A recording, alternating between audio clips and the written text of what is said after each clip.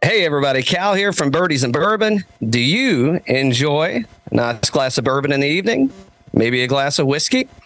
Go check out our friends at Whiskey University. That's at whiskeyuniv.com, where their sole mission is to educate the public about the history and virtues of bourbon in Tennessee, Kentucky, and other North American whiskeys.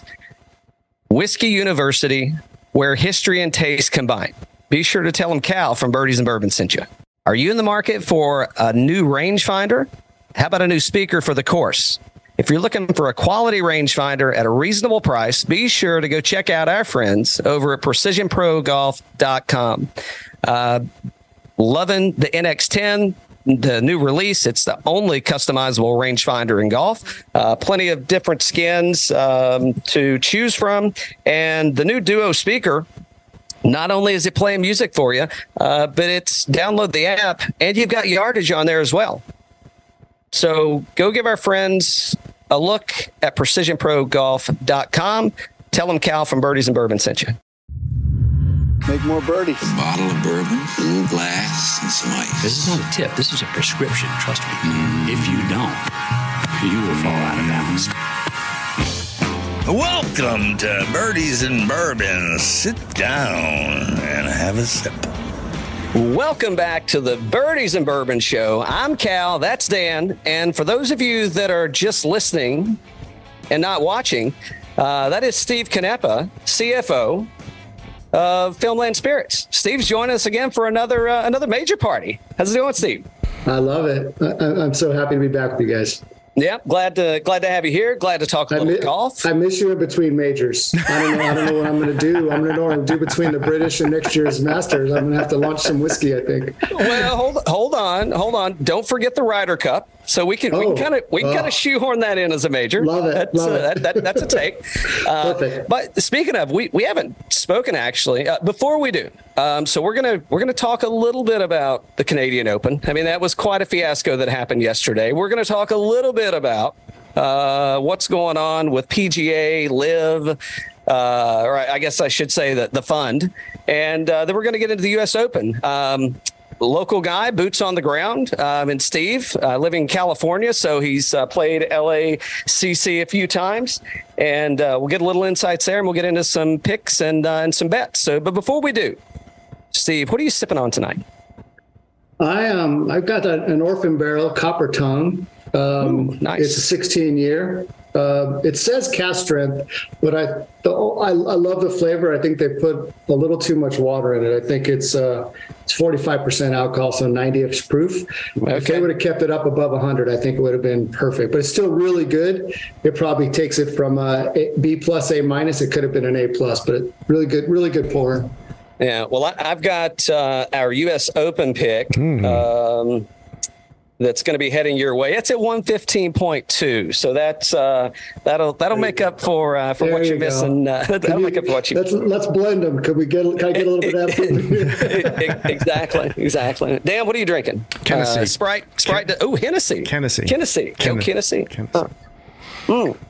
By the way, I'll be heading to Sweetens this weekend for the member. So. Don't worry, I will not be showing off my trophy when I don't know. Stranger things have happened, I guess. You never know. Games, it's shaky at best. But all right, so guys, let's get into the Canadian Open. What can I say other than holy shit? Tommy Fleetwood still does not have a win on North American soil, and I mean, I don't know, guys. Like it was his. It was his, right? He was playing iron off the tee the entire tournament on 18, goes back, does it again, and just completely shits the bed. It looked exactly like something I would do. Hey, I'm going to play conservative. I'm going to get it in play. It's a par 5. I'm going to get there in 3, make a birdie, move on. Can't get it done. I mean, that's a bigger storyline to me than Nick Taylor winning. And is Tommy giving it up? That's a good point. Yeah, I think it's a bigger story for sure. I mean, he's been searching. I think we think he's going to do it, and he's showing good recent form, and then just can't close it out. What do you think, Steve? Yeah, it's funny when we had the podcast before the PGA. I'd been watching Tommy just by chance, and I felt really good about the way he was playing, and he played pretty good there. That was one of the greatest tournaments I've watched on TV in a long time, and he had a good showing. So as I saw him playing good in this one, I'm like, he's going to do it. He's going to do it, and it's just.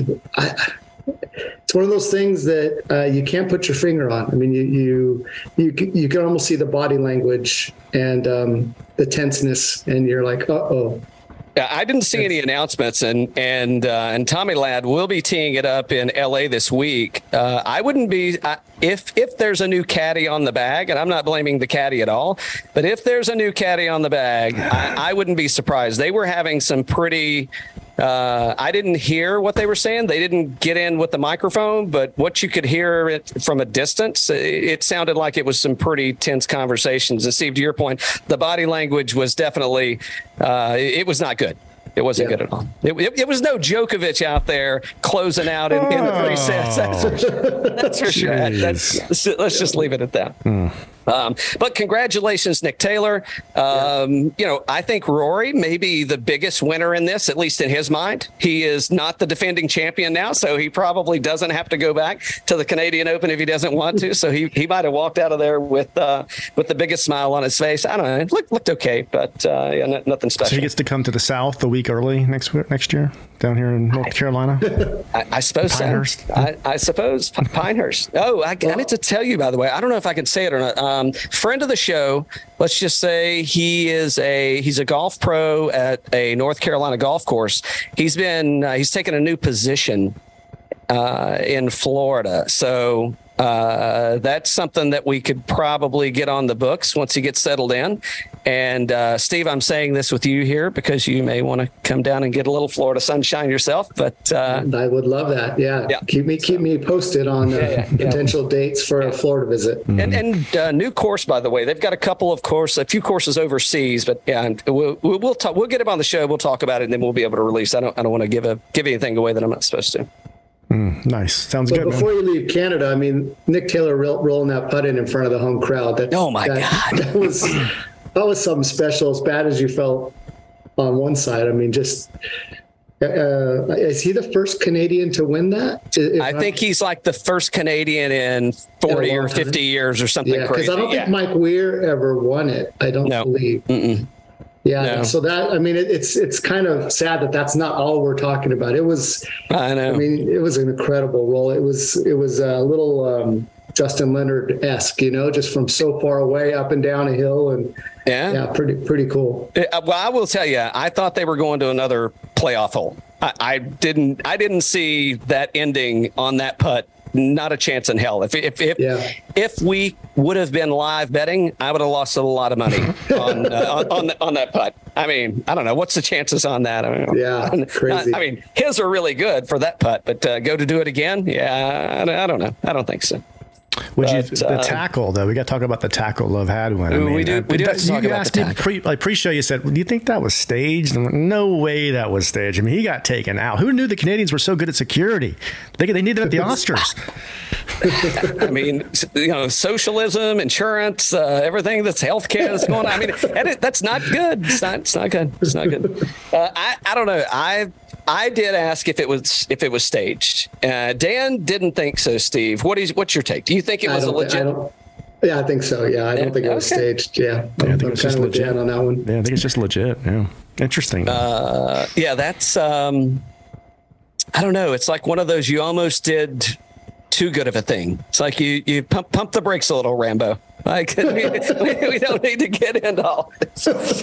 And I haven't seen any comments from the guy, so I don't know what he was thinking. But because he was just like shaking up, he was going to spray him with champagne or a beer or whatever he had in his hand, right? You know what I did appreciate is all the fans. All the player fans that came out. So Fleetwood had supporters out there. Nick Taylor had all the players out there, and everybody was having a beer and cheering on their bro. I thought that was really, really good for the game of golf.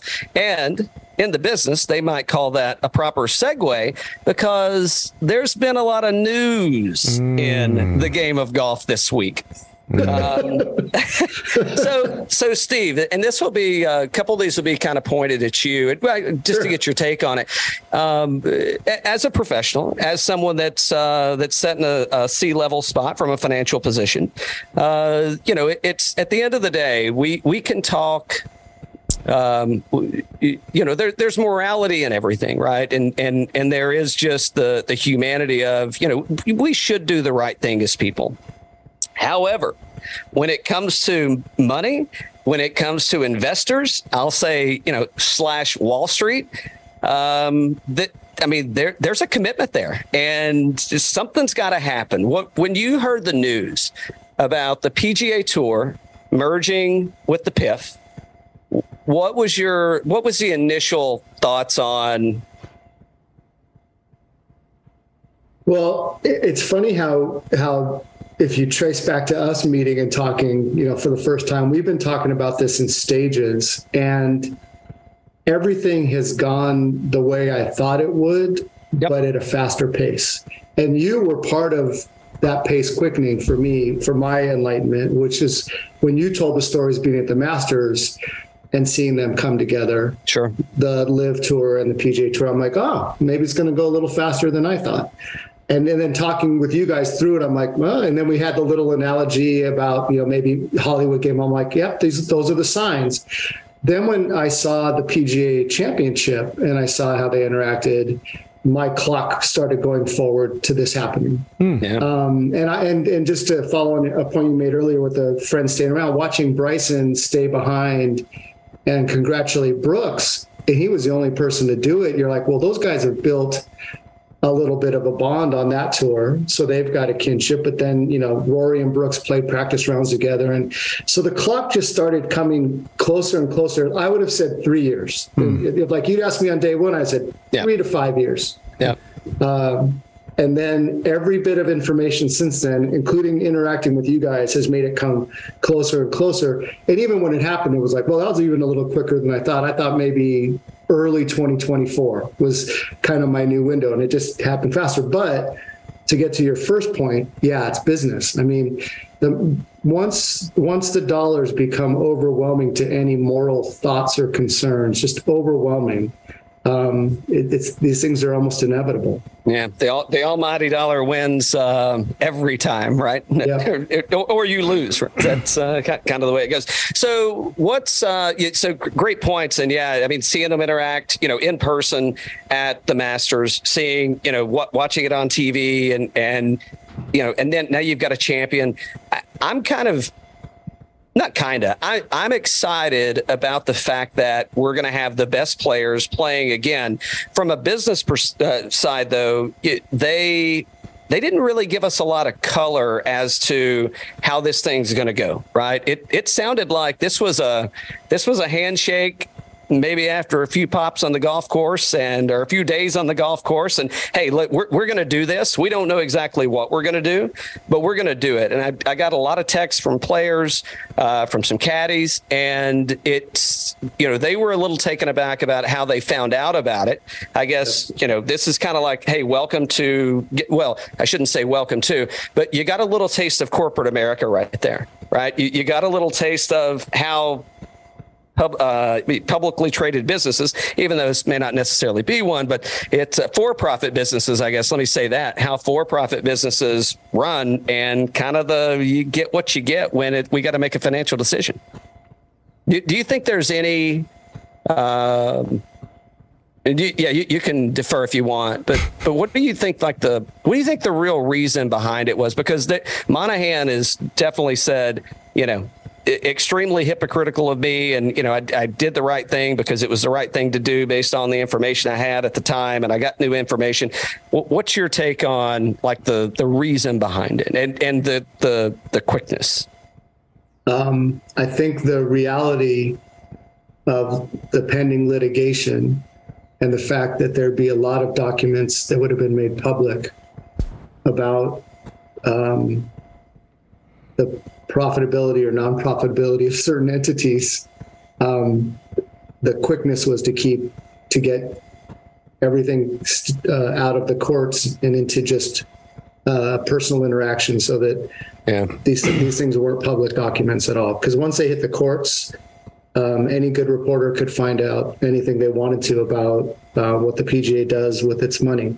So you think the Fox News trial had anything to do with the PGA Tour coming together with LIV, and how much stuff came out pre-trial there? I think indirectly. I mean, I think any case where people started saying, you know what, look at that example, that could be one of those examples, right? But there's tens or if not hundreds of those examples where once something gets into the courts, and, you know, I'm not criticizing the PGA. They do so much charitable work. It's unbelievable. But the idea that they're a nonprofit, I've never made sense of it in my head. Yeah. And it really came to fruition for me when they all of a sudden had more money to give out for elevated events. Like, well, where did that come from? Well, as they're currently being investigated, right? I mean, they have been for several years looking at where did all this money come from that allegedly you didn't, what were you doing with it prior to this? And now all of a sudden it's there. Last question, and we'll get into the U.S. Open, which is what we're really here to talk about. Last question. So this and they didn't actually. People are using the term merge. I don't know if it's ignorance that they don't really know what happened, or maybe they're catching stuff at in flybys. But they created a new entity in which the PGA and the PIF are going to be partners. Right. I mean, that's essentially what happened. And LIV is involved from the aspect of PIF owns LIV. So PGA and LIV, I mean, I guess kind of there's something there, but it's really PIF and it's PGA. I think it'll go away. But my question is, do you think what's the chance that something like this gets shut down? I mean, there's been some Fortune 50s over the past, I don't know, let's say 10 years that have tried to merge in like some duopoly things and hadn't been in the U.S. It's been overseas, and it got shot down and other things happened. So, it's a chance, obviously, that it could get shot down. What do you think that looks like? I think it's slim because what those two did was create a for-profit legal entity.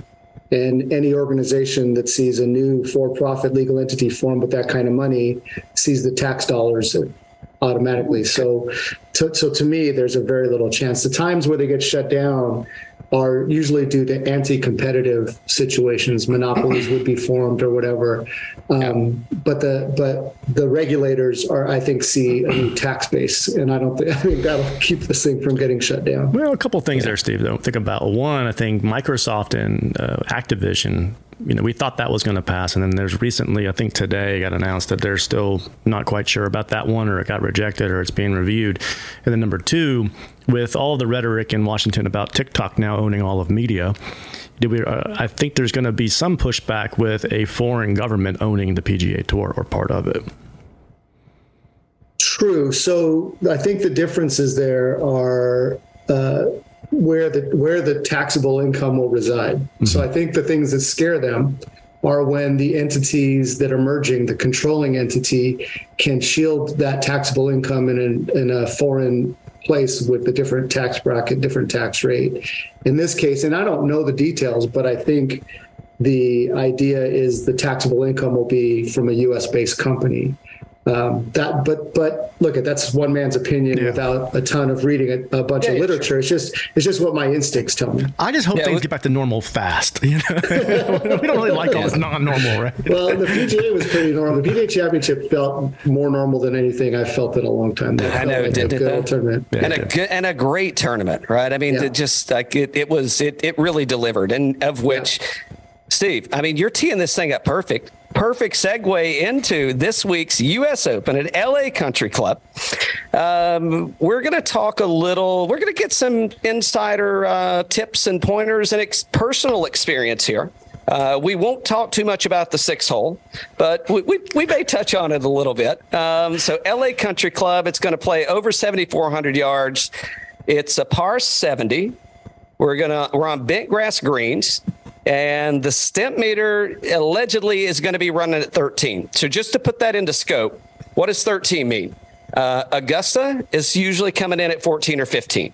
So if it's, depending on the weather, and we'll chat a little about that in a second, but depending on the weather, I mean, this thing potentially gets to Augusta green speeds. And I think from a course comp, I have not played either, but I'm hearing Augusta thrown around a lot. I'm hearing big fairways. I'm hearing long approach shots. I'm hearing the rough. I've heard conflicting stories, and again, this would be, I guess, non-standard playing conditions, right? In the U.S. Open, coming in and setting this thing up, right? So, what's your take on LA Country Club, Steve? And what's your experience like there? Yeah, so I could see a little bit of the Augusta comparison, but I think it feels a little more rustic than Augusta does. There's a barranca, which is the term we use out here for a dry riverbed. There's one at Riviera you hear about all the time during the LA Open, and it runs through almost the entire course, and it comes into play on the majority of holes. And that feeling of seeing that dry riverbed and the growth around it, and there's some bridges over it and stuff, it gives it a little different vibe. But the greens themselves, I can see that comparison, although they're more quadranted. Like it's in certain spots they're flat, but but if you miss that spot, you got to deal with the hump, versus Augusta seems like the whole green has a personality to it. But I mean, it's a good compare at the green. The views off the tees are completely different. It's not so much tree lined shaped for you off the tee, but I think once you get that approach shot, I think the Augusta comparison comes into play a little bit more. It won't be as emerald green. It'll be a little more of a lighter shade of green with a lot more natural grasses around it, some browns and stuff, and you'll see more kind of deserty, kind of a deserty feel, right? Kind of a mix in between. So like take a desert course and an Augusta and kind of mix that together, because LA is basically a desert that we irrigated, right? So I've heard some other course comps that were TPC Scottsdale, and I don't know if you played any of these, but I heard Scottsdale. Yeah. I've not played Shinnecock, but I was there for the U.S. Open, so that was somewhat compared to. I don't think the rough is it's not going to have that feathery, heathered rough. But when you mention the Barranca, and we're going to hear that a lot this week, right? Is that would if I'm kind of equating that to something, and I got the Riviera piece, and that's the George C. Thomas design. Was the architect for both of those.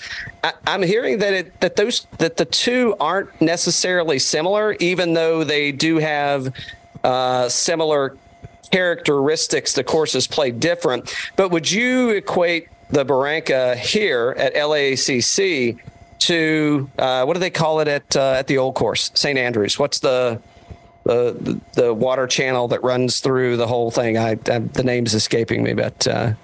Is it a burn or something? The burn. Right. Yeah, the burn. Yeah, so this is, you could play your ball out of the Barranca typically, unless it's embedded in a unplayable lie, but it's not. It doesn't have water in it.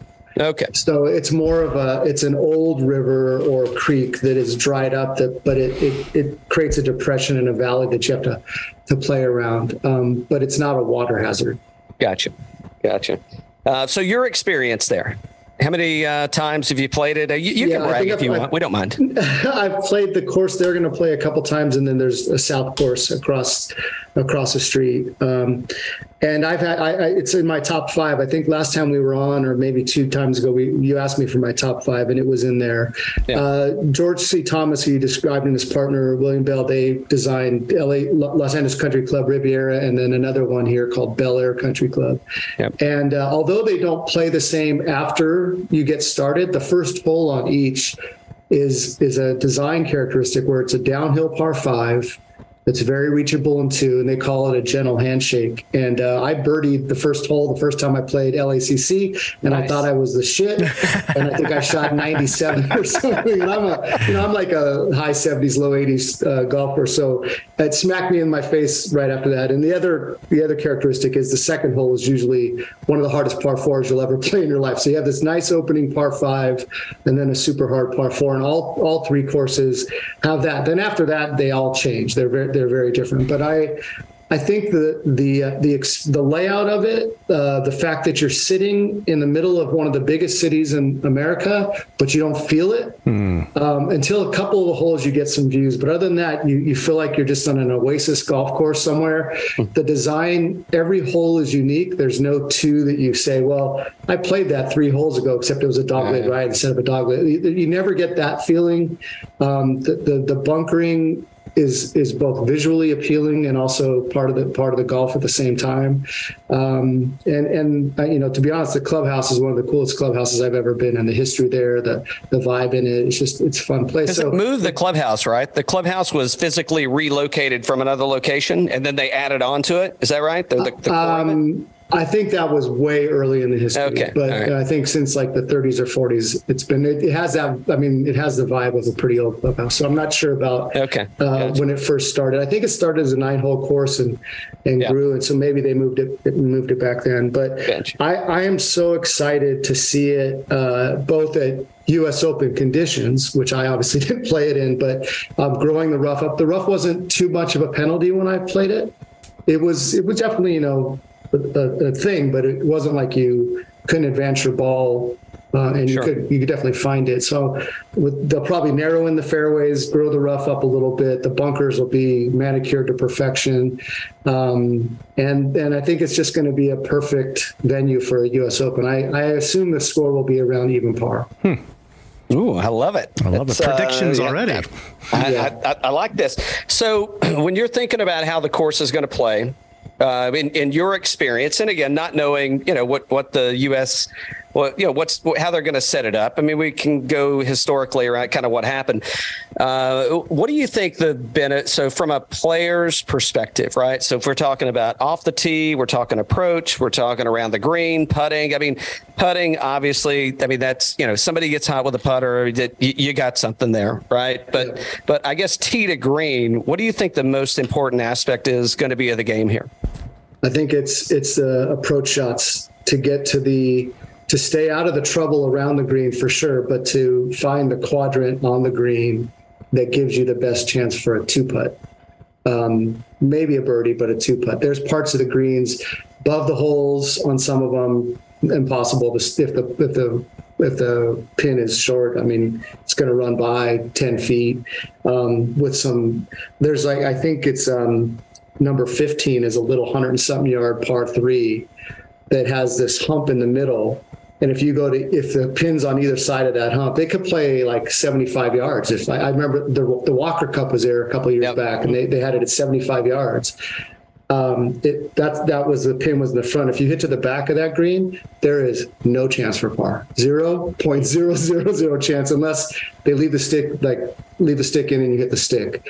So I think it's the precision of approach shots. The driving, until I see it, I won't think is like, someone who isn't precise with their driver will still have a good chance.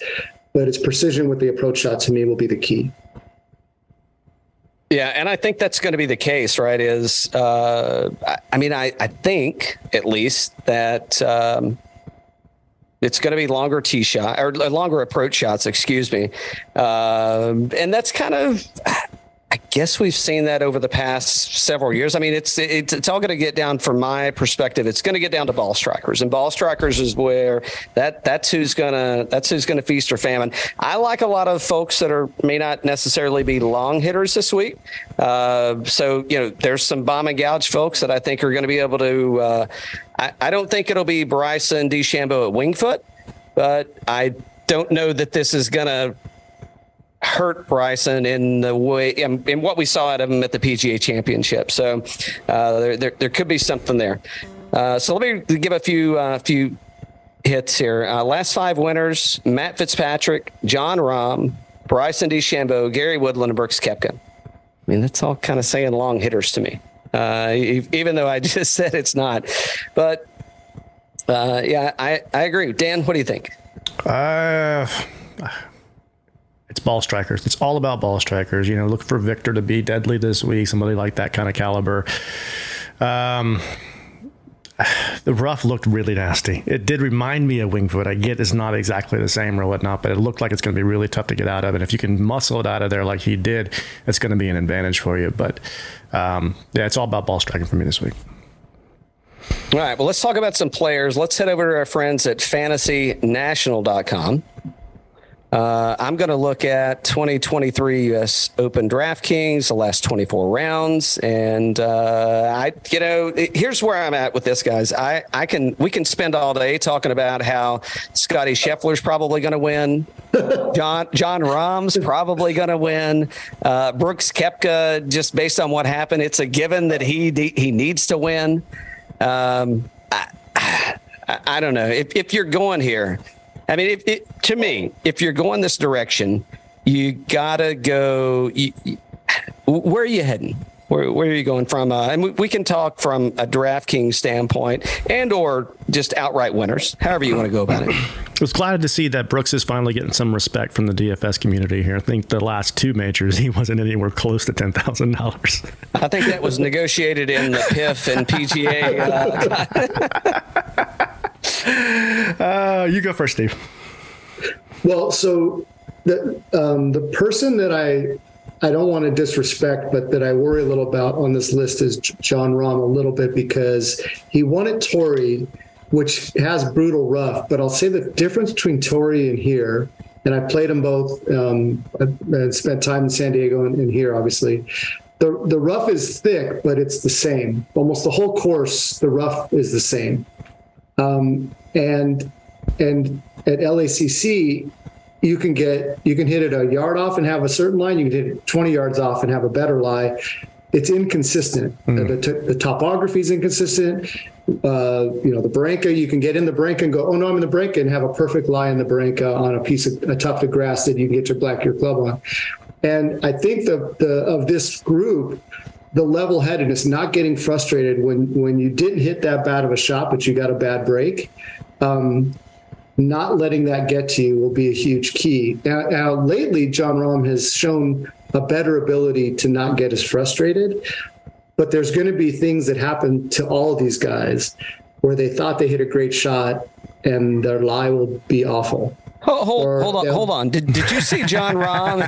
Did you see Jon Rahm at the PGA Championship and at Memorial? I saw a little bit of Jon Rahm of old. So I'm taking a bigger sample set, but I think but those are what worries me. He still has the occasional flare up of the behavior that was more constant before. He's seems to have managed it, but it still flares its ugly head. And I think if there's a course that can do that to you, and you say, well, not you guys, but someone say, well, he managed it at Torrey Pines. Torrey Pines is a different animal in terms of its challenge. When you hit a bad shot, and when you hit a good shot, and you almost always get rewarded for your good shot there, and you know what to expect on your bad shot. It's 5 feet off the fairway, it's going to be this kind of rough. It's 20 feet off the fairway, it's going to be that kind of rough. Here, that's not going to be the case. It could be, like I said, it could be an inch off the fairway and be way worse of a lie than 20 feet off the fairway, just based on luck. So that's where he scares me a little bit. But where Scheffler, Cantlay, Koepka, they seem to handle that better, that bad luck situation a little bit better. If Scheffler gets hot with the putter, mail it in. We've got wire to wire winner. If he's hot, if he's gaining strokes, and what's he losing? Almost 3 strokes, right, over his last 24 in putting. But if Scheffler gets hot with the putter, if it shows up, mail it in. It's done. I'm not going there. I'm going elsewhere, because I do think to kind of where you were heading, Steve, or what you stated, is that the course is going to be different, right? I mean, we've got some guys that play the 2017 Walker Cup there. And who do we have? We had Scheffler, Morikawa. I think that may be all that's in this field. There may be a couple others. I think that's it. But I don't. Course experience really isn't going to lean into this very much. And I think Scheffler has a chance. It's putter dependent there. Oh, I shouldn't say he has a chance. Obviously, he has a chance. I don't think it. But it's putter dependent. He's got to get that off the tee going in the right direction, man. He's leading on all ball striking except for off the tee. He's number 2. Everything else is number one. Yeah, what's his problem? if the putter gets hot, it's done. Man. You can go ahead and ink it. I think I'm going to live in the lower half if I'm anywhere in this $10,000 or higher price guys. I mean, I think Koepka, it's a storyline, right? I mean, it's one of those. It's like a Vince McMahon moment. It's like, no. I think he did absolutely win the PGA Championship. And I think he had some solid contenders around him, right, trying to win. So I think he played and he won it. It wouldn't be the first time that Brooks Koepka has won a U.S. Open and a PGA Championship and a U.S. Open back to back. Maybe a third time or so. Could be a third time. It could be. I think it's real. I don't know how it can't. And it has got to be. I mean, think about.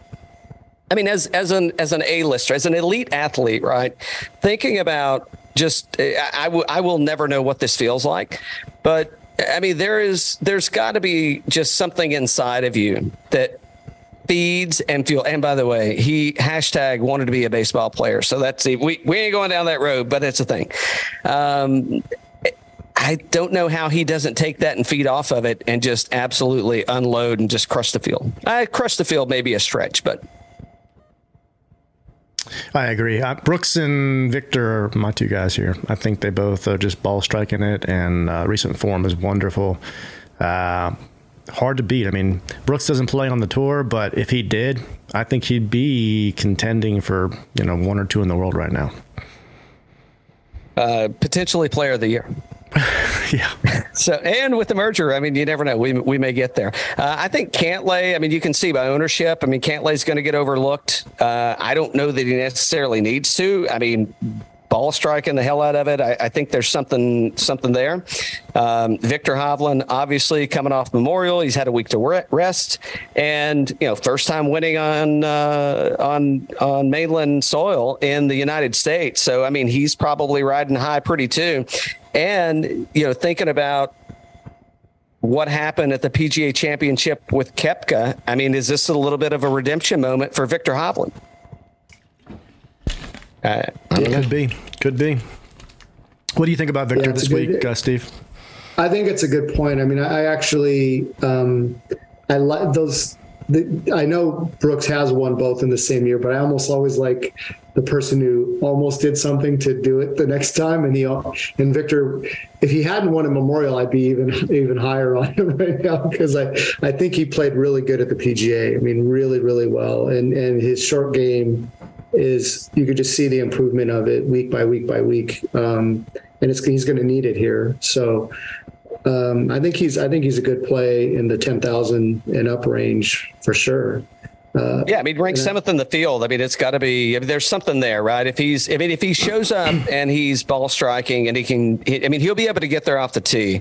If he's hitting the ball good, which I have no reason to believe that he wouldn't. It's just around the green, right? And I don't know what the rough's going to look like there around the green. And the kind of the runoffs, you mentioned the par 3 earlier, right? The short par 3, like if you miss it long, you're just completely toast. I mean, some of those things could absolutely derail you. And this is going to be who makes the least errors, right? Yeah. And Steve, you said it earlier, but we've already got a projection on what we think. So give me an over under for the winning score, cumulative, obviously, end of the tournament, Sunday evening. What do you think the score is? Oh, give me an over under number to bet. Yeah, I'm taking even par. Ooh. All right. So at 69.5, you're taking over.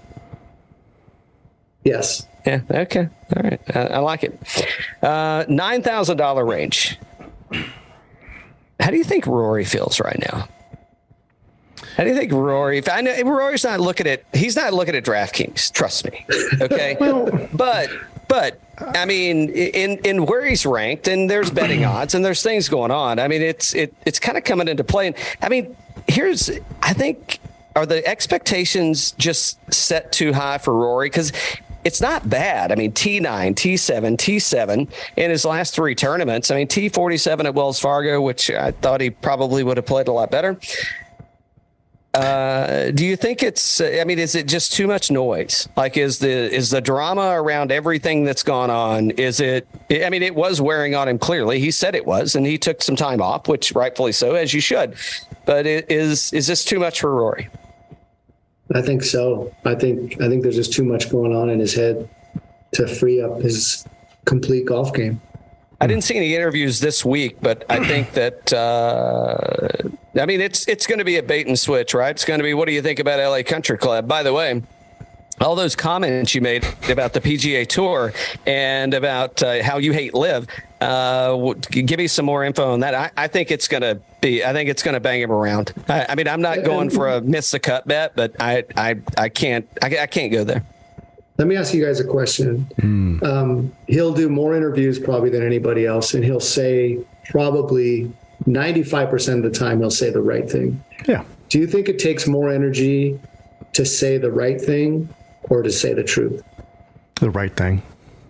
Yeah, it takes so much out of you, because you have to think of 10. You're going to anticipate the question. You got to think of 10 different answers, but I can't say that, but I can't say that, and you gotta, and it's going to, to me, it zaps him. Where saying the truth doesn't take very much energy, right? And you can get in more trouble by saying the truth sometimes, but it doesn't take anywhere near as much energy. He's such a good human being that he's not going to want to offend. He's going to spend so much energy trying to say the right thing all the time. I think it's just going to mental energy, not physical. Obviously, he's in great physical shape, but I think it's gonna tax him a little bit this week. Yeah, I do. Yeah, I mean, other than like being a dick like Koepka, and it's like no, yes, no, yes, no. And I don't know him personally, but I mean, you can the difference that, the bedside manner that Rory approaches, that type of environment with versus. They already know what they're getting from Koepka. It's like that. No reason to hold back, hammer down. We ain't going to get anything anyway. So, ask away. But yeah, I think. Is there any coincidence the worst golf interviewer of our lifetime is the greatest golfer of our lifetime? I mean, Tiger never said anything during an interview, right? He just didn't give it any time or attention because it didn't help his golf in any way, shape, or form. And it's not where he's at. I think Rory's going to suffer from that. And how deflating too, though, right? So Koepka's now got 5, right? So he surpassed Rory. He finished second in the Masters. He won the PGA. He's won the U.S. Open twice before. So good chances this week with his recent form. He's number 1 or 2 in the world in terms of how he's been playing this year. Could be Player of the Year, paired with Rory and Hideki for the first 2 days.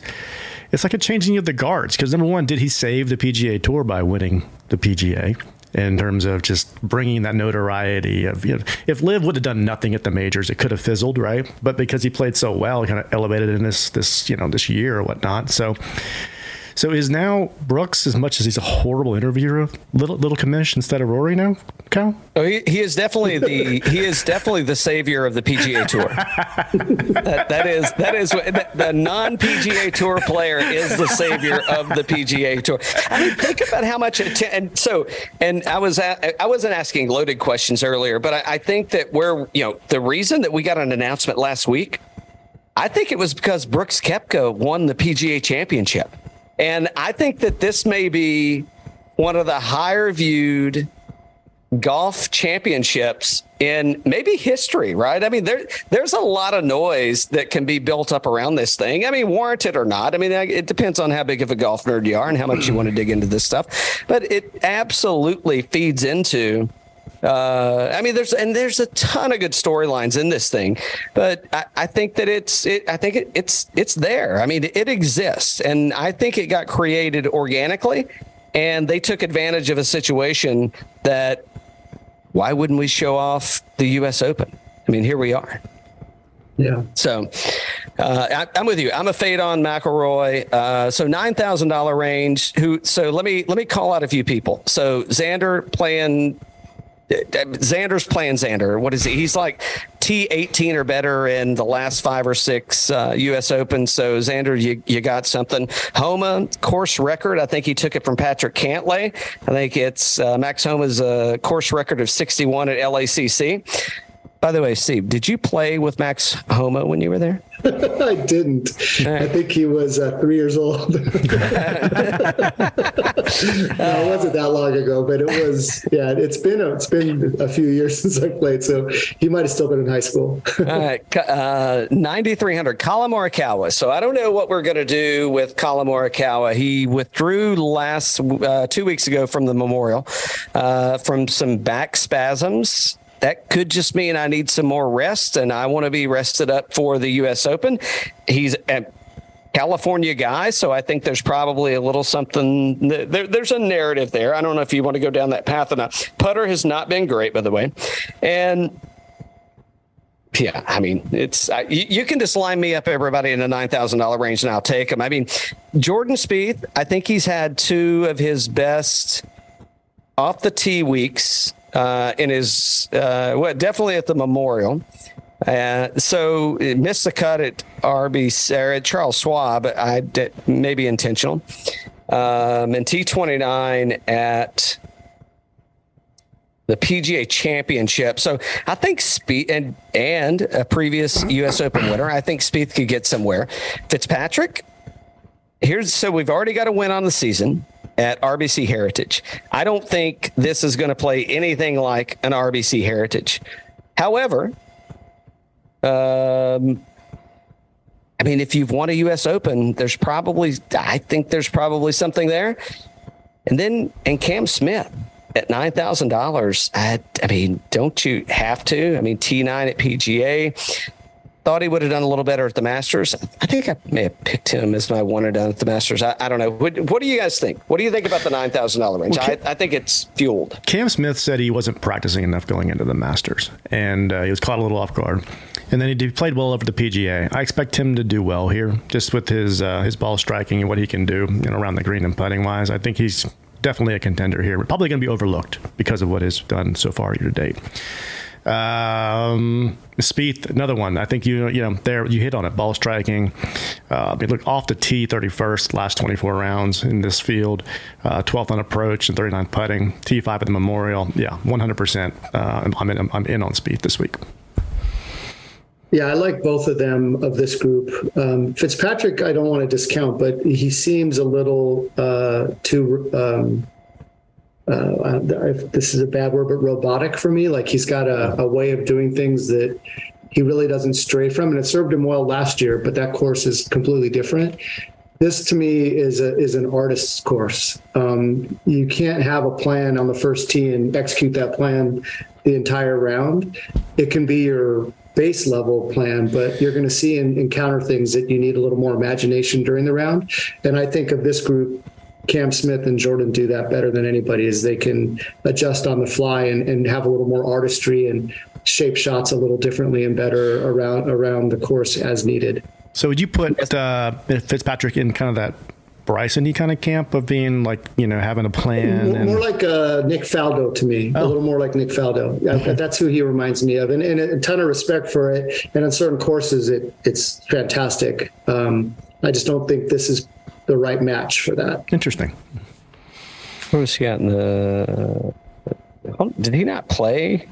Who? Augusta. He had to play Augusta. Fitzpatrick was at Augusta, wasn't he? Yeah, he was definitely there, but I don't see it on the screen here. Yeah, it was before the RBC. It was one before the RBC here. Yeah. He was 10th at the Masters this year. Okay, so. I think it's so. Here's the trigger for me, and trying to be, how conservative can we be if we're going to spend, our $50,000? I think Cam Smith could be a play. I think the off the tee thing could be. It's questionable, right? He is probably going to spray it for sure. But I mean, if it's, depending on how much they close in those fairways, I mean, if they leave them open, I mean, and if they do get it firm and fast, I think that's going to be, it's going to be right there. So, yeah, I think it's Cam for me and Spieth. Yeah, I'm Matt Gianelli. You're listening to Birdies and Bourbon. Drink up and buckle up, because we're going all the way.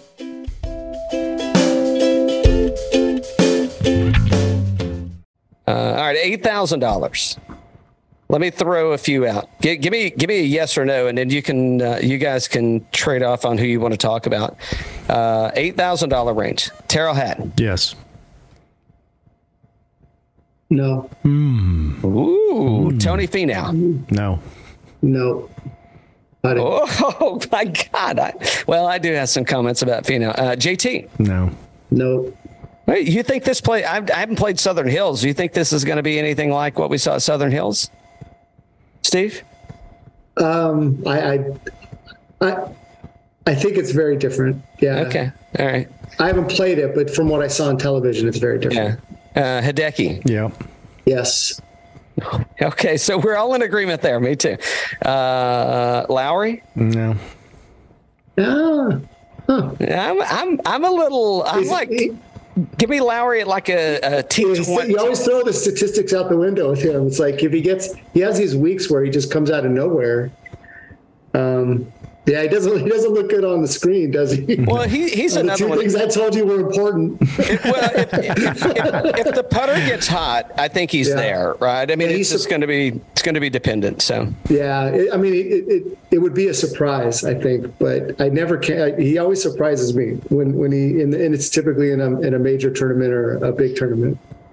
Do you want me to answer the Sanjay before you guys do? Or do you, yeah, go ahead. Answer the Sanjay. No, thank you. No, thank you. I'll be passing. I'm off the train. Which is, I mean, look at it as last five, right? I mean, then go back to the ladder. I mean, you got T7 RBC Heritage, T8 at Wells Fargo, both vastly different courses, and then cut. And T41 at Memorial. I don't know what's going on there, but the ball striker that he was, something's off there. I don't know. Maybe it's a swing change thing. I have no idea, but something's off. Okay. This may be, let's see. We only got a few more. We're fine. What are we going to do with the dashboard man? And DJ Johnson. Ben, hold on. Before you answer this, do you guys know what sits behind the 6 hole at LA? It's 14. It's 14. 14. Sorry. 14. Unless you saw when the 9s were reversed, but yeah, it's 14. Okay, 14. What sits behind 14 at LA Country Club? And I'm not saying there's a lot of blow that happens at that place, but I don't. Is Gretzky going to be bulldogging this guy the entire trip? I mean, LA, like we got the Viper Room. We got a lot of things going down in LA, man. I mean, we are at the corner of Wilshire and Sunset, right? Or at the intersection of Wilshire and Sunset. There's been a lot of names that have not fared well there. It's true. It's a good point. Well, where are we going with Dusty? Nope. Yeah, I just haven't seen the consistent 4 rounds of form from him in quite a while. Yeah, Is it. Yeah, I'm with you. You know, there's the T48 at Augusta, which he's obviously a winner at. You know, that's kind of a staple for me going into the year. Like if that's your place, I mean, look at Phil, right, at T2. I mean, if that's your place, man. I mean, that kind of sets the stage for you for the year. Which may have just, I got to rethink my one and done now because that may have done in my Cam Smith one and done bet there. So, and it definitely undone my DJ bet. All right. So the last 3 guys, Sam Burns, in or out? Nope. No. Yeah, I'm out too. Jason Day. I kind of want to, but I mean, this is squirrely, man. Yeah, looking rough. Yeah, it sure looks like an anomaly in the middle of all that. Yeah, it does. Yeah, it does. I mean, he's played well at U.S. Opens before, so you know there's something there. But I don't know that I can get there. I mean, I guess from a DraftKings perspective, I would just be looking at ownership, but I can't do it. Here's it. So talking about an anomaly, what about Cam Young? In or out? Nope. No. Yeah, me either. Yeah, I'm not there either. Can't do it. Anybody that you want to call out specifically in the $8,000 range? That was just Hideki. Yeah, Hideki. I think we. Yeah, and I like Hatton too. I like Hatton too, but everybody liked Hideki. Yep. What's your thoughts on Hatton? Oh, I think it's just all the tools. I mean, the game is, so you mentioned this about Rahm earlier. Yeah. So I think that the frustrating thing might be if he gets in trouble here, based on what I've seen and what I've heard, that could lead to his detriment. Making the cut, absolutely. Sure. Which probably means he's not going to, but he ranks out second in this model. So, I mean, I think we're probably in a good spot with Hatton. And I think if you've got Hatton left and a one and done, I think it's a play. I think he's a DraftKings play. I mean, he's projected at 16% ownership now. So it's, and he's finished his last 5 tournaments. He's T15 or better. Yeah. I mean, I think everything's kind of, it's kind of like the Hovland mentality, right? I mean, everything is kind of hitting on all cylinders. It's just, it's golf, right? And you gotta get some breaks. And I don't know that he wills himself a lot of breaks. So, but I like Hatton, and I think it's a play all the way around. I like Hideki. I think that one's solid. Who else am I into down here? I don't know, $8,000 range. Oof. I mean, JT might be a DraftKings play for me just because I don't think he's going to win. Could I see him T5? Maybe. Yeah, maybe.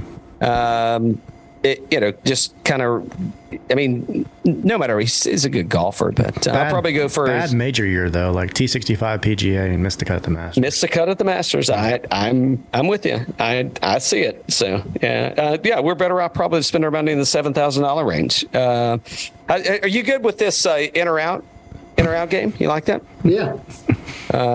Tony Fleetwood. Yeah. Oh, wait a minute. Tommy Fleetwood actually showing up to this tournament. He left Tony in Canada. I like him. I do too. I like the rebound story. So do I. And I could actually see, I mean, off the tees, perfectly good, fine. Approach is good. I mean, are we going to be able to hit, excluding the par threes? Do you think do you think the players are going to be hitting iron off the tee? There's some shorter par fours that position is way more important than distance. You think Tony Fleetwood's new caddy is going to recommend iron off the tee? You don't have to answer that. That's okay. I'm not going to answer you. I won't force you to answer the Tom Kim story. Maybe we'll see a resurgence, but no. Yeah, he read his own clippings for a while, so he's got to get back to reality. Yeah, I'm there. Corey Connors. He does well at majors. I can see it. I think it's an interesting play. Yeah. He's pretty consistent off the tee. It's it's the yellows at the bottom that are a little concerning, but boy, he does play good in tougher tournaments. He does. Yeah. What do you see? Good temperament. Like, that's why I keep dwelling on temperament, and he's even keeled. I like Connor. So here we go. So now we're getting into another LIV guy. Is this our first LIV guy since since Brooks, right? DJ. Oh no, we had Brooks DJ. And DJ. Is this the first LIV guy that we're in on since we started? Yeah. Other than Brooks, I'm in on him. Yeah. I think Neiman's a play. Didn't he win RIV a couple years ago? He did. Yeah.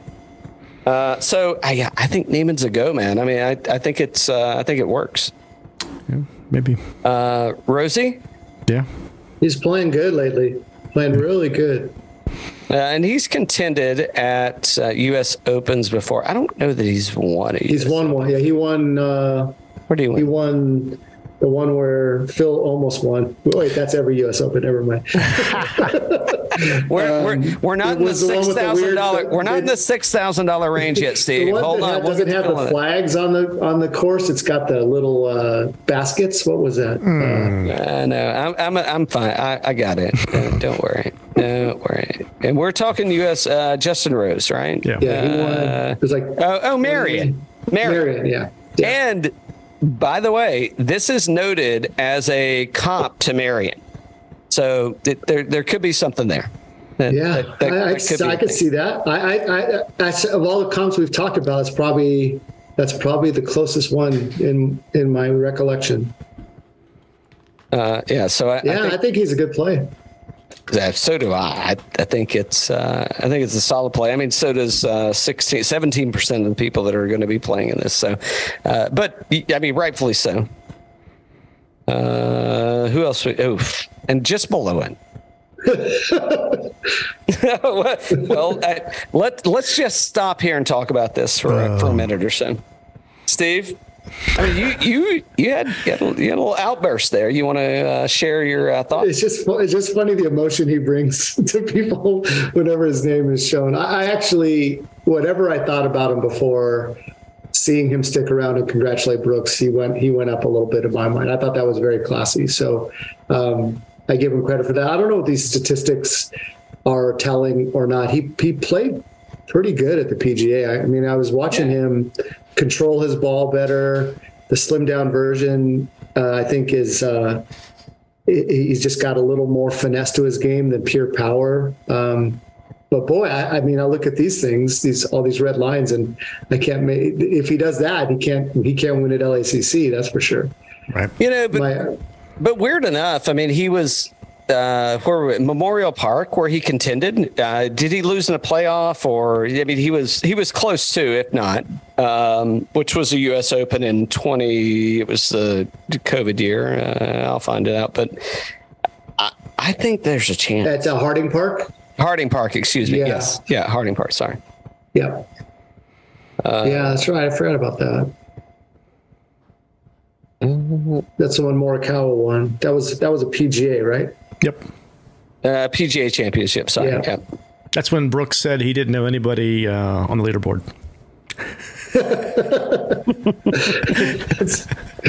That's when the little downfall of Brooks started. It's hard to get behind Bryson yet. I think we got to see a little consistent performance from him for a while before you can count on him on a competition like this one. Disagree. I'm on. Good. I love it. I love when we disagree. I'm on Bryson on this one. I like it. I like the T4 at the PGA Championship. I think the ball striking looked better than probably it has in quite some time. So, I mean, he's gaining strokes. So yeah, that's a play for me. All right, $7,000 range finishing this out. So Keegan Bradley. No. I don't know that I agree with you. Not to win, but I'm saying I think he could be a play for me. Sahith, are we going? Everybody's on the Sahith train. Well, not by ownership standpoints, but I'm out on Sahith on this one. I'm out. What about you guys? Out. Out. All right. Model rank 10. I'm saying, yeah. Yeah, Bucky. How we feel about Bucky? I'm in. I'm feeling good. Yep. Are we feeling good enough that we're gonna let's see, where's Bucky at? God, Phil Mickelson is plus 5,500. Are we feeling good enough about Bucky that we're gonna go there? Yeah. I think so too. I'm in. I'm totally sold. Everybody that I've talked to over the past 3 or 4 days, which has been you guys. There's actually been more, but everybody that I've talked to, it's like yes. I don't know that it's his time to win, but I mean it's worth the gamble. I mean T9, T6. He did miss a cut of the PGA. I think there's probably something there. I think it's a play. I think ownership levels maybe a little high for, if it's 17% right now. I don't know. We'll see. Wyndham Clark. No. No. I don't know. I'm torn on that one. I'll just go with the team. Ooh, here we go. Yep, I'm in. How about another shrimp on the barbie, mate? I'm in. Huh. Adam Scott? I'm not feeling it, but Dan was so emphatic on that one. I think he's been playing really good. I'm absolutely in on. Yeah. Yes, I'm all the way in on Scott. I think this is. I mean, so again, the comps between Riviera and LACC have been like, maybe not. But I think there's, and Scott's played well, and he's been playing well. I think Scott's a play for sure. And just below him, yes, if you're listening, if you've made it this far into the show, you couldn't make it on prior to. I understand. Maybe there was somebody who said that they were golfing and boozing. Let's do a post US Open. Yeah. Patrick Reed is actually a bet for me, and I've already bet him. And so here's the interesting part, right?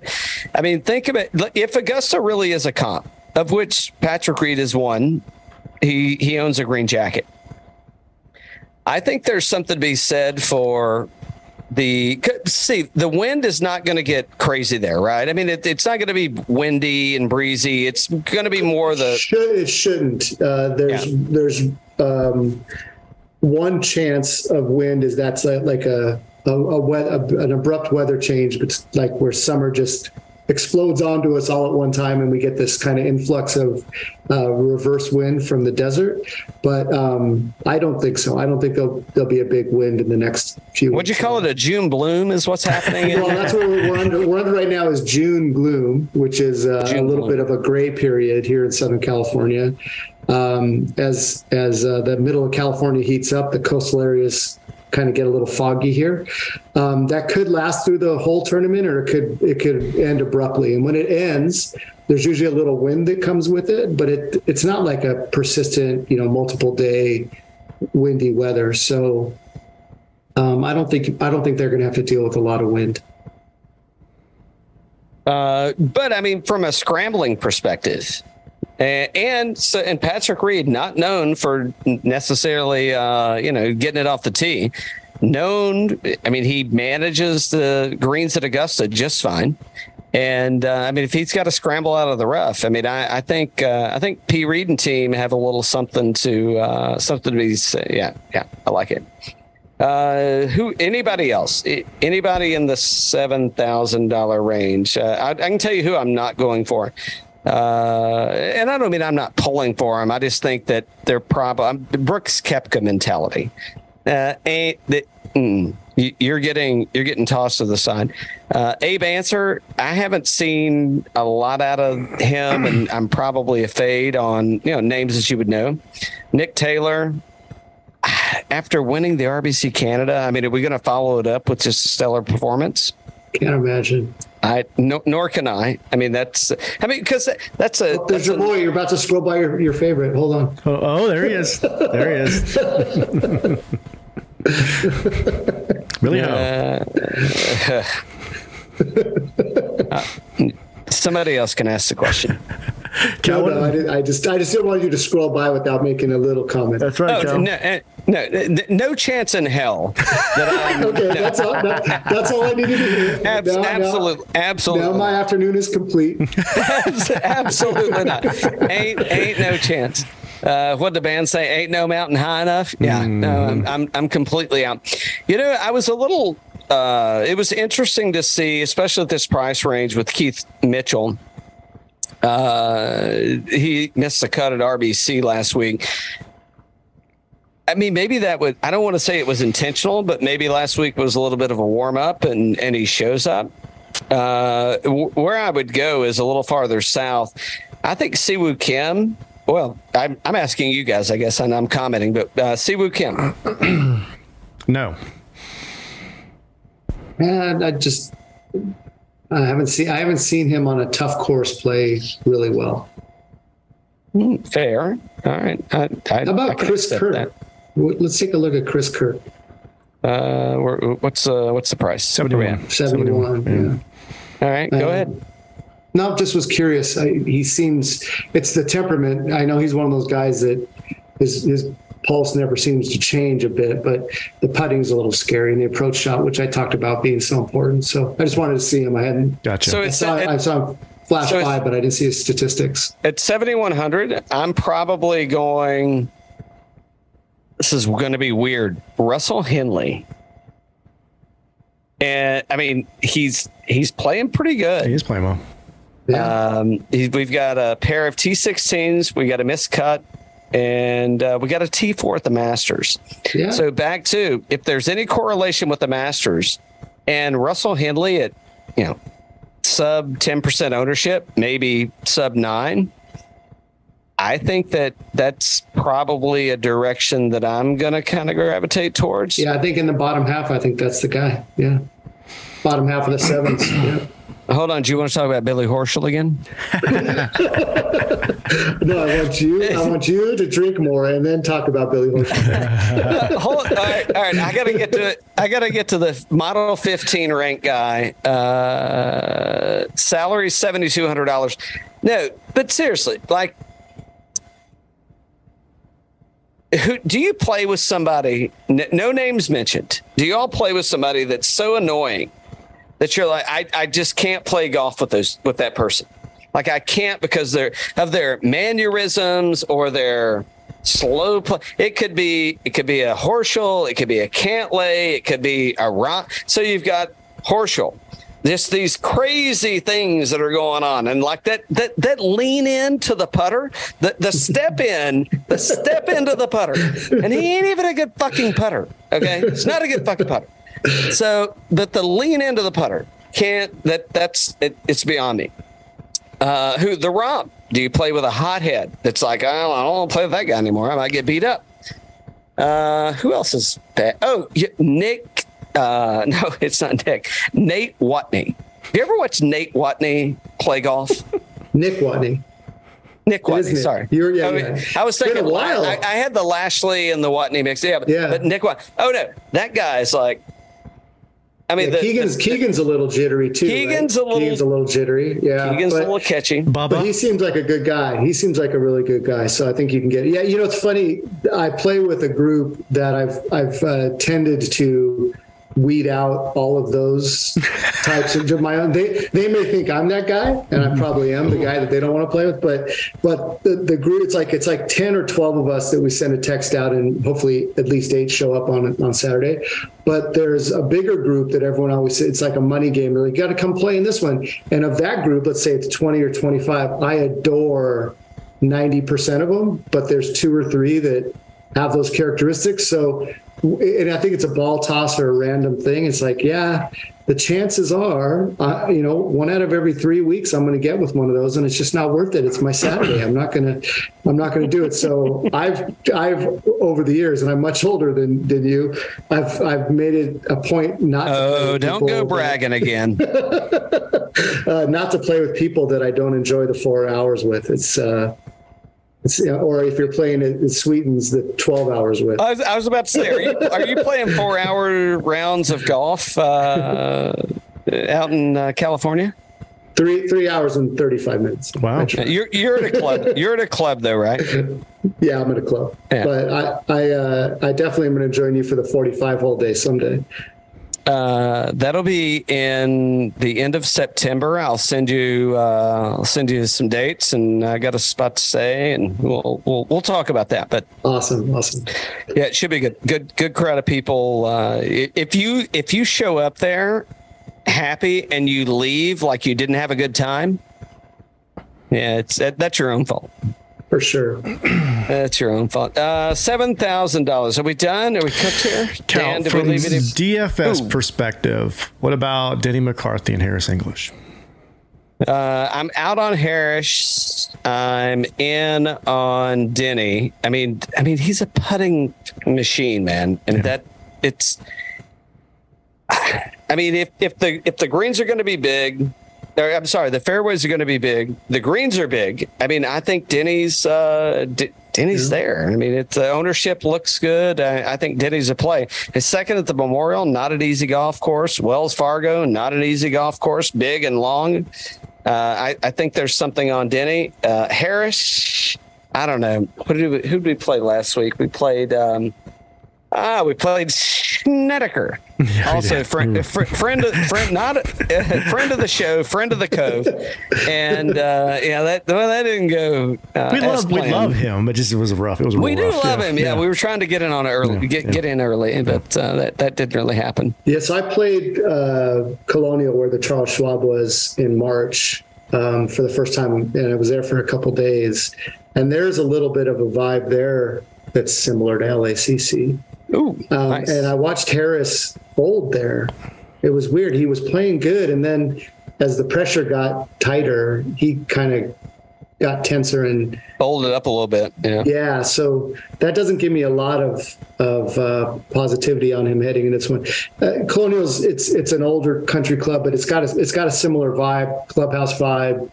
The course is a little more rustic, like LACC is, and there's not a barranca, but there's some dry river beds running through it, and some actual rivers with water running through it. But yeah, that tournament was fun because. I'd just been there a couple months ago, so I watched a lot, like every minute of it. And the first couple rounds, he was looking so good, and then the last couple rounds, not. So it doesn't bode well for this one. Outside of like major conditions, because Colonial doesn't do that. But which one do you think is harder? On a daily basis, outside of like tournament conditions. Man, Colonial surprised me with how difficult it was, even though everything is right in front of you. Like, I think the difference is as you stand on the tees at LACC, you don't see the whole hole playing out as easily as you do at Colonial. They're probably equivalent. I'd say on a day-to-day basis, Colonial is a little harder. I think they can make LACC harder, and I think they will. Yeah. But what surprised me about Colonial was how it looked easy, but it wasn't, where LACC, the look and the difficulty kind of matched themselves off visually. The difference at Colonial was, this hole shouldn't be a problem. Oh my God, this hole's a problem. Sounds like a PB die kind of thing there, Cal. Well, I think my index is 8. My index is 8-ish. It's like, between high 7s and mid 8s is my index, and that makes me a 9 or a 10 at my club. I was a 14 at Colonial. So it tells you how hard that place was. Mm-hmm. That definitely is. I love that.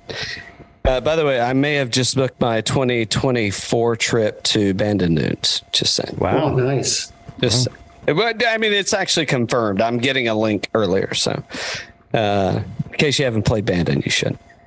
And we're not sponsored by them, but we will be by the time I leave the next time. All right, so I got a couple more names, and we got to wrap this up because I want to have some fun. Kicked out. I want to have. It depends on how many words you want to use. Are you using the bot and the AI, or what are you doing? I'm going to throw a few out. Eric Cole. Eric Cole is in my list. I don't know that he's going to win. T5, I'll take him. He's in. Your opinions on Phil Mickelson? Oh, no. What? No. He's a California guy. So you're out on Philly. Yep. Must have been that fallen brand lawsuit. Did y'all see that? Yeah. No, I didn't see that. So I think it's a California. It's a skater kind of shoe company, but the brand, not the brand, the logo of like the two Fs. Yeah. Or for Phil's team, it is the Fallen brand. Here's my speculation on this, and you can mark the. Ooh, hold on, somebody's refilling. I might as well go ahead and refill. If we got to go or take a break, you let me know, Steve. Here's where I'm at. I think Fallen brand it's an upscale version of Vans. You know what Vans are? Yep. Or CVs, right? So I think it's like a uptick it's a boutique version of Vans. And Phil's label for his LIV team logo, the logo, sorry, is, I mean, it said they sued them for, it could be, no, it's exactly the same logo. So what I heard, I mean, I'm interpreting this as Phil just bought a shoe company. Exactly. I mean, It's exactly the same logo. let me see if I can pull it. I don't know. Dan, do you want to pull it up, or do you want me to? Sure. So that's why you think he's not going to play well? No, I think he's going to play very well. Oh, so Dan and I don't think he's going to play well because he hasn't been playing well for a while. Yeah, I think other than the Masters, which is his set place. up perfectly That's for his him, playground. Yeah, exactly. Yeah, but other than that, he hasn't been hitting his drives well. His approach shots haven't been that good. I don't know. This doesn't seem like a good time for him. I can't. I've got too much stuff open. I got it. All right. Squirrely stuff opened over here. I mean, things that we'll have to delete all this, and we don't want to. Yep. Pop up.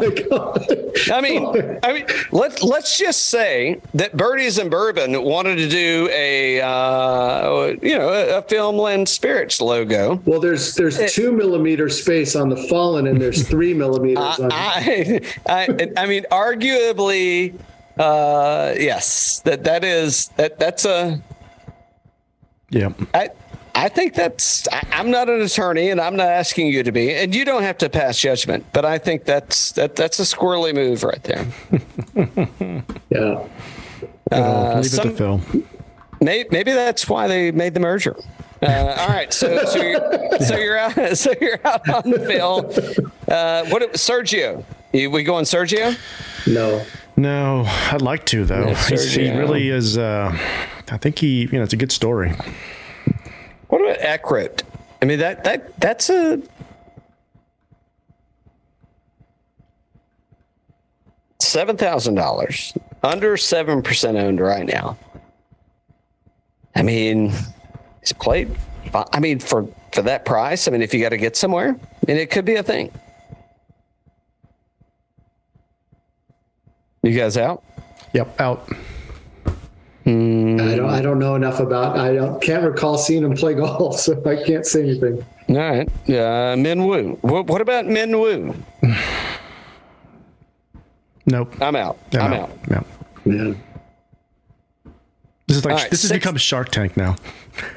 $6,000 range. What about the tackler, Adam Hadwin? Are we playing Adam? Or are we steering clear? Not with that shoulder. Is he on IR this week? That's right.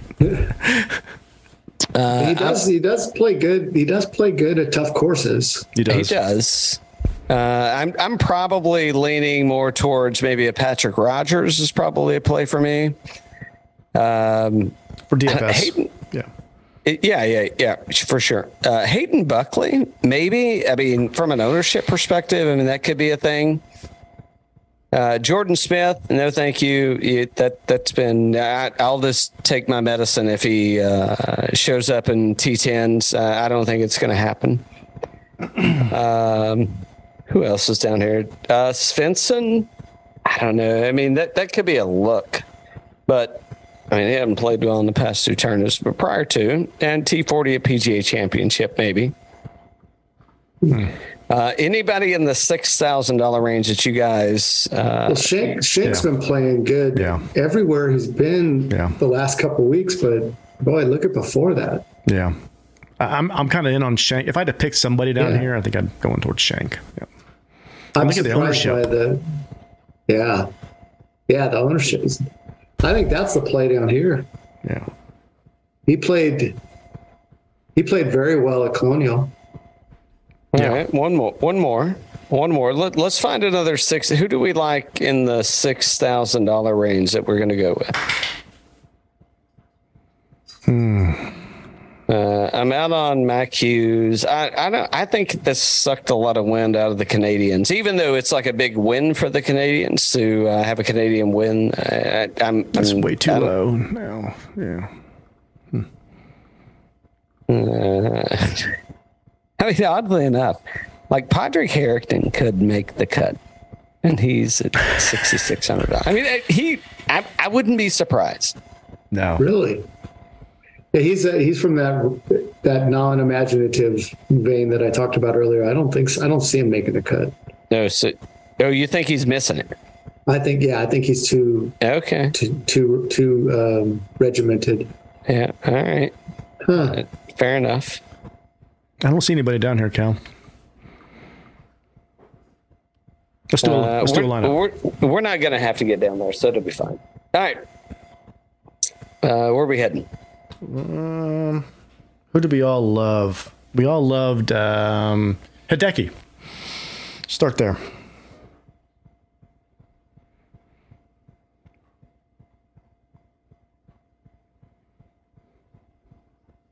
You got to give me a minute. You're pulling down my internet juice over here. I've got lineups in. I mean, are we going to steer clear? We'll find out, right? Once we get to the top. All right. So we got to go. Well, we don't have to go, but here's where I think we're heading. So I'm with you on Hideki. I think that's. This thing screams Hideki. I think Adam Scott's a play. Of course you do. Throw another shrimp on the barbie. All right. Adam had when his shoulders were sore, so we're gonna get away from that guy. Steve, you liked Hatton, right? No, he didn't. That was Dan. I liked Hatton. Oh, okay. Well, hold on. Don't go Hatton yet. But let's stay in the middle of the road here. Who'd you like? Yeah. Fowler. Yeah. Fowler was unanimous, wasn't it? Yeah. Fowler for sure. Hold on. Are we Fleetwooding? Yeah. Or are we not? Yeah. Fleetwooding. Yeah. I thought we were Tony Steve, Fleetwood? right? Steve? We all had a good vibe on Fleetwood. I remember that. Yeah. We all like the bounce back, but is it wishful thinking or is it logic based? He's been playing well. I think some of the other ones were logic based. That one was wishful thinking. No, he's been playing pretty good for here. No. Missed a cut, 18th, 5th, 15th. Yeah, he's been playing good. All green. Model rank 5th. Do we think he could bounce back mentally in for sure. No, I mean, he's bounced back tournament after tournament after tournament after. He keeps showing up to all these tournaments that he knows that even if he has a chance to win it, he's going to lose it. Yeah. It's exactly right. So, Steve, you said, like Rory always is trying to say the right thing. Fleetwood always knows he's going to lose. But I'm showing up because second place pays pretty good too. Yeah. He's got all the tools for this course. That's for sure. So a couple of guys, how do we feel about, I feel good about it. Patrick Reed. Don't put your political views aside. Oh, Yeah. Okay. When you were talking him up, all the examples you gave, his game was in a completely different place than it seems to be now. He was on fire around the greens back then. His approach shots were always within 15 feet of the pin, it seemed like, and I just haven't seen that out of him lately. I haven't, I don't see him play much. It's only only in the two majors, right? So, but I just didn't see that precision. There was a time there where if he was sitting in the middle of the fairway, his only problem was off the tee. If he was in the middle of the fairway, man, he'd hit that nice little draw right towards the pin, and it seemed like automatic, but it didn't seem like that at the Masters or the PGA. So I don't know. Those are good points. So hold on, you're saying you don't like T4 at the Masters this year? From a previous it wasn't that I didn't like it. It was that the way he got there was different than I'd seen him play in the past. I see. Yeah, it was a short game that got him there. It wasn't his approach shots. All right, fair enough. I can agree on this. We're good. I do have him played. I've been sprinkled around in plenty of other lineups. Where are we going, Dan? So if we're not going to do Reed, are we doing Reed on this one or not? We can do him. I was given my counterpoint, but it doesn't mean it should stop you. No. We'll do Reed. It's fine. What about Neiman? So do you take Neiman or Rose? I think we can do both. I think let's take Rose. Yeah. Well, I don't know, Steve. What do you think? How do you feel about Rose? I think Rose is definitely on the upside. Yeah, I think Rose is on the upside. No. Well, there's only one answer left. Yeah. Rose is in, and there's one answer left. Reed. Well, no, at this point. Brooksy. Yeah, we got to pick Koepka. We can get Koepka, Cantlay, or Hovland. Koepka, Cantlay, or Hovland. Koepka. Who are you taking? Koepka. I would take Koepka. I'm taking Koepka too. All right. Picks to win. Steve's kind of biased on Koepka. He's kind of got the similar kind of name, you know. Well, my name has been butchered so many times. I guarantee I've been called Koepka before. There's no doubt about it. Hold on, I think I've said it right every time. I complimented you the very first time you said it because you did it perfect. My daughter had her graduation award ceremony. She won a few awards, and they added letters. There was an M inserted in there, Camapena.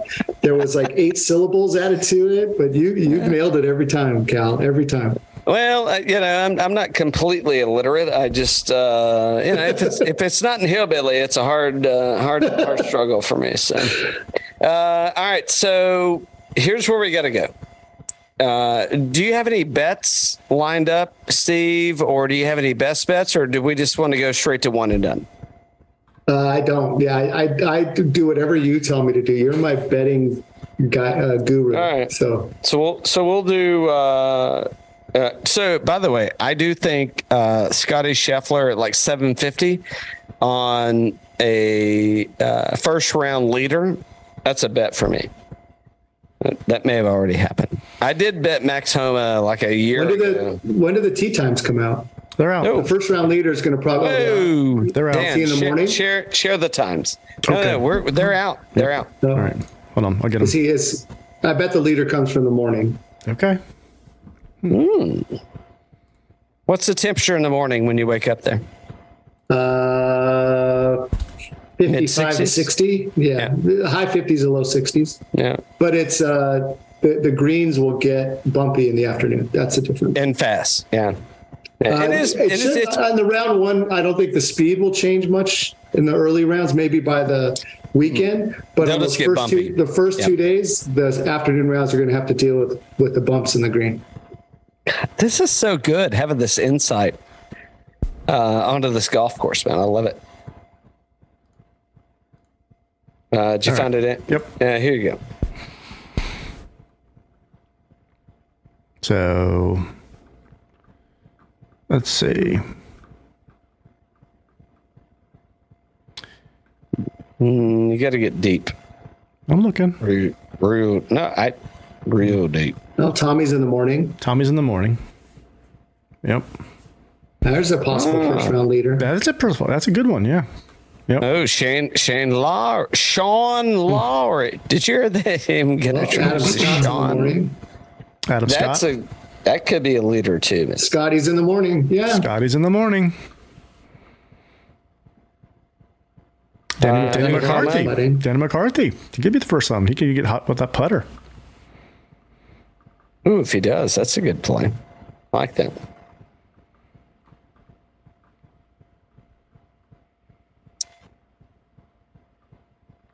So, okay, there's where your plays are then, huh? Scotty, you're, yeah, good. All right, so we got to pick a winner. We don't have to pick a winner. We just got to pick who we think's going to be the winner. Yeah. Steve, you want to go first since you've got the most tribal knowledge? Of course he does.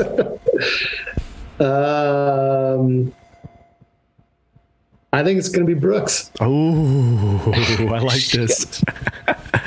I do. This could be. That's my one and done. That's my one and done, Cal. Brooks. This could be a trifecta. I think the reason is the comeback story it seems complete in everyone's mind because he kind of stumbled at the Masters and then redeemed himself at the PGA. But I think his true comeback story is becoming the Player of the Year this year. And if you guys remember on one of the earlier podcasts, I don't think it was a golf one. I think it was a whiskey one. And towards the end of it, we started talking golf and we talked about who would be the Player of the Year. And we've all said at that time it was wrong, but someone could jump up and grab it from him. And what they'd have to do is win 2 majors. I think Brooks's full year, I don't think he could win a British Open or Open Championship right now, maybe in the future. But winning 2 majors, I think his full comeback story is I'm Player of the Year, not Jon Rahm. Wow. It's good. I'm not shaking my head as no.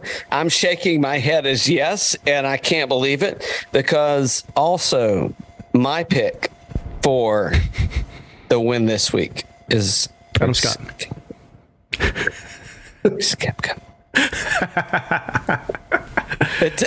When we agree, I fill up my glass. Every time we agree, I'll fill up I don't know. I mean, it's going to happen. Like, I can't see. Well, I mean, it's a mixed bag, but that dude wants to win it.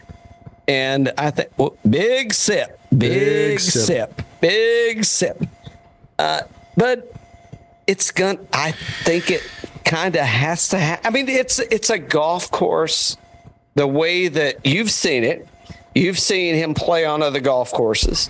And this golf course kind of feeds right into exactly what he's going to do.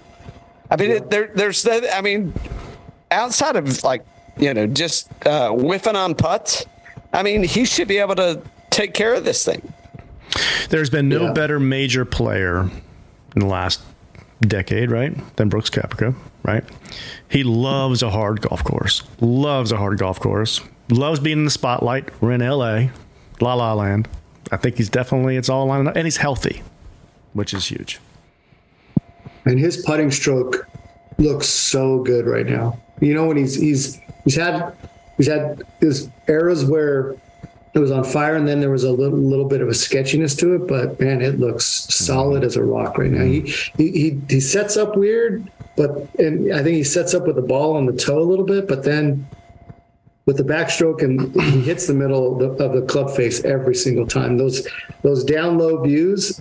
I always cringe at the setup, but when the club comes through, it looks solid as a rock. Yeah. Hey, let me just say, Dan, before you pick your guy, I already picked my guy. Who'd you pick? I picked Brooks. Told you, man, he's my one and done.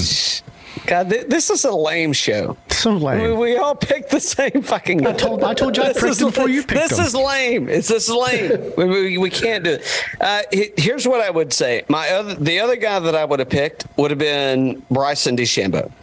Because I think Bryson also stands to do this. I'm not going to. I'm going to play Brooks Koepka.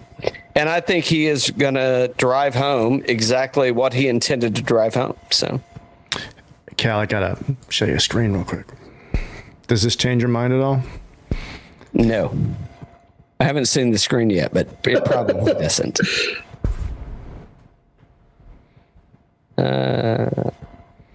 I don't know what it Brooks Koepka, West Palm. Well, I mean, I see Billy Horschel, but he ain't playing with him. Hideki, he's playing in front of him. He's got to watch that crap model. He's got to watch that crap. Oh, no. Hold on. So he's not your first round leader, bro. Hold on. Yeah, shit. All right.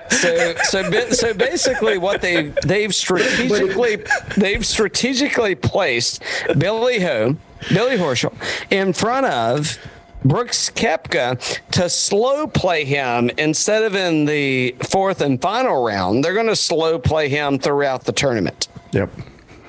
Mm-hmm. Jesus Christ. I don't think Hideki's on Friday. He'll be in front of him on Friday too? Oh yeah. They don't switch the order like. I think they just flop. They just flip them. I think they just flip the whole morning afternoon, but they don't go like that way too within the morning and afternoon. I don't think so. I can't recall. I mean, it's a great pairing though. He and Rory, I think, are great together. With a mutual respect and appreciation of each other's game. And Hideki's, it looks like always easy to play. So at least within his group, he'll have a good time. But as long as Hideki doesn't bring out any whiteout to to the range. Is Horschel a slow player? I don't recall that. Is he pretty or is it just slow. mannerisms? He's horrible. It's horrible. He's A lot of worse than- interaction with the caddy. He's worse. No, it's all him. And he's worse than Cantlay. He's horrible. I mean, he's got these mannerisms and these things and this stuff. Steve just proud Yeah, well, I got the third drink in him, so.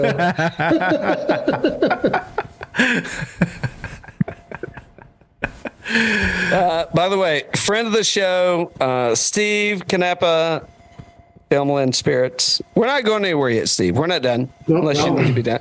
Yeah, I do not need to be done. we were just letting you know that we were actually drinking. Yeah, and I decided not to have Filmland stuff behind me and all that. Just so you know, guys, I'm in it for you, not my company. It's pure respect and love, not a commercial plug. Nice. Well, and plug in Birdies and Bourbon today because that's right. Looking good. For those of you that are not watching, I mean, he's got a shirt on, and I don't. He should have had booze by now, but I'll talk to Rock-A-Lead about that. But it'll be fine. All right, so we got our one and dones in, all the same. We've got our lineups in. What are you looking forward to, Steve? So, well, hold on. Let's wrap up on. We've been going. Are you going to show up for the next one, Steve? Yes. Okay. For sure. All right. Yeah, well, for sure. here we go. So, anything else on the U.S. Open? I think that there's going to be some amazing drone footage and blimp coverage that people will be shocked when they figure out where this course is located. When you say blimp, what are you talking about? What are you talking about? That thing that floats in the air and takes pictures from the fact that the city grew up around this little oasis in the middle of it. And it, contrary to what people believe, you'll see some tall buildings around it. That's not Los Angeles. That's Century City, kind of Beverly Hills area. But there's definitely part of the course where if it's clear, you can see downtown. But where you see this course and then all around it, just a concrete jungle, it's going to be cool for people who aren't from here to see those kind of angles. And then the pictures from the course, when we get up to the hill by the 14th tee box, the highest point of the course, which happens to have a famous place to the right of it that people may have heard of. I think that's the tallest point on the course. And the view looking down on that is spectacular. So there's going to be some really cool visuals for people not familiar. There hasn't been a major in LA for 70-something years, right? It's been a long time. It's been a long time, man. Yeah, over 60 is what I read. But yeah, I mean, over 70 could be absolutely correct. Was it Riv? The last one was at Riv? I think so, yeah. Yeah, a PGA? Maybe it was, not as long ago as I thought. Maybe US Open's been a long time, yeah. Yeah, never at LACC. So, yeah, that's, it's going to get. God. So, how close are you to this course? About 40 miles. I live in a place called Thousand Oaks, which is like northwest of proper Los Angeles. Don't give your address. People nice like me. If they set it up the right way, they'd be welcome. I'm setting. You're always welcome. That was a hint. That was a hint. And yeah, we got to get you down to. Member. It sweetens. Could be a thing. Yeah, I gotta see that place and live and in person rather than just watching it on YouTube clips. No, I'm sorry. Member guest. Excuse me. Yeah, I'm playing the member this weekend. I speak 3 drinks in. Don't worry. I have that language. I'm fluent in 3 drinks in. Don't mind Cal. He's just a drunk piano player. Whoa! What are you speaking of there? All right. What else do we have? As a guy that's into booze, so you commented a little bit on. Hold on. Let's stay with golf. Okay. Forecasts and current temperature on golf in general. I heard something very interesting I think it was during some of the news clips of the combination here, but that the majority of hours of golf being played now are being played at places like Topgolf and golf ranges versus golf courses. Yep. And I'd never, million years of thought of that concept is, I don't know how they measured in terms of time spent or balls hit or whatever, but that more people are playing golf at the fun golf places, music and food and booze and all that stuff, than, actual golf courses, which to me is the next evolution. Is golf will become more of like a bowling thing versus a stoic button up your shirt, everyone be quiet thing, and it'll attract a wider audience. I think that's kind of what's coming. I think the combination of these two tours philosophies is a beginning of that. It's interesting because when you come to play Sweetens at the member guest tournament, you will not have to wear. We can wear T-shirts if you want to. And no, but I will tell you, the pro there, Madamsky, he'll be in a T-shirt for sure. Nice. And nobody cares. And it's like, hey, we're going to play around you right now. We'll play this whole when it comes to, and we'll just move around. Yeah, it's a interesting thing that's happening, but yeah. Good stuff. About it. Good stuff. What's coming up? Dan, what is this out? Well, nope. It's going to be a fun week in LA at the U.S. Open. I echo Steve's thoughts on golf in general. Cal and I were talking last week about most popular sports in the world. It goes soccer and then it goes basketball. Very easy to play those sports. You don't have to have all this equipment. Golf's very hard. You have to buy a lot of equipment. It's expensive. It's good to see it changing in that, and I think it's going to get the younger audiences in there. I think we got some cleanup to do on that on the front with the image of the PGA Tour right now, with the whole what just happened with LIV and some controversy and all that. So I don't know if leadership's going to remain the same, and I hope I think we're on the right path though, which is good. Finally on the right path. But I think it's going to be a fun week. I think Steve, do you think it's going to be more watched or less watched than the PGA Championship? I think it'll start off more. So if you looked at the Thursday, Friday, Saturday, that'll be more. If there's a compelling story at the end of Saturday, then Sunday will also be more. If it's someone no one cares about or a huge lead or something, that might change. But if it's tight, which I think it will be, and the personalities at the top of that leaderboard are compelling, then I think it'll overall be more than the PGA, because I think the PGA kickstarted it. Yeah, I do too. Yep. Father's Day. Don't forget to send your father a gift. Find the link in the bio, birdies_bourbon, or just go to filmlandspirits.com. Yeah, there is actually a Father's Day coupon out there right now if you wanted to send. And I wasn't going to do any commercial, but just to save people money if they happen to, if you type in DAD18, Dad18, because Father's Day is on the 18th, you can get 18% off on the Filmland Spirits website right now. Nice. Good biz. Nice. Good biz. Great biz. Yeah, absolutely. Good deal, man. And things to drink. Absolutely. Hold on, Dan, do you have any questions to ask? No, I think we covered it all, man. They're Filmland Spirits. I mean, I want to know. I know we're approaching a time. Yeah, I don't have any questions right now. Steve, do you have any movies you're looking forward to this summer? Well, I was kind of looking forward to maybe the Indiana Jones reboot, but I've heard some bad things. Oh. So I don't know if that's on the list as it once was.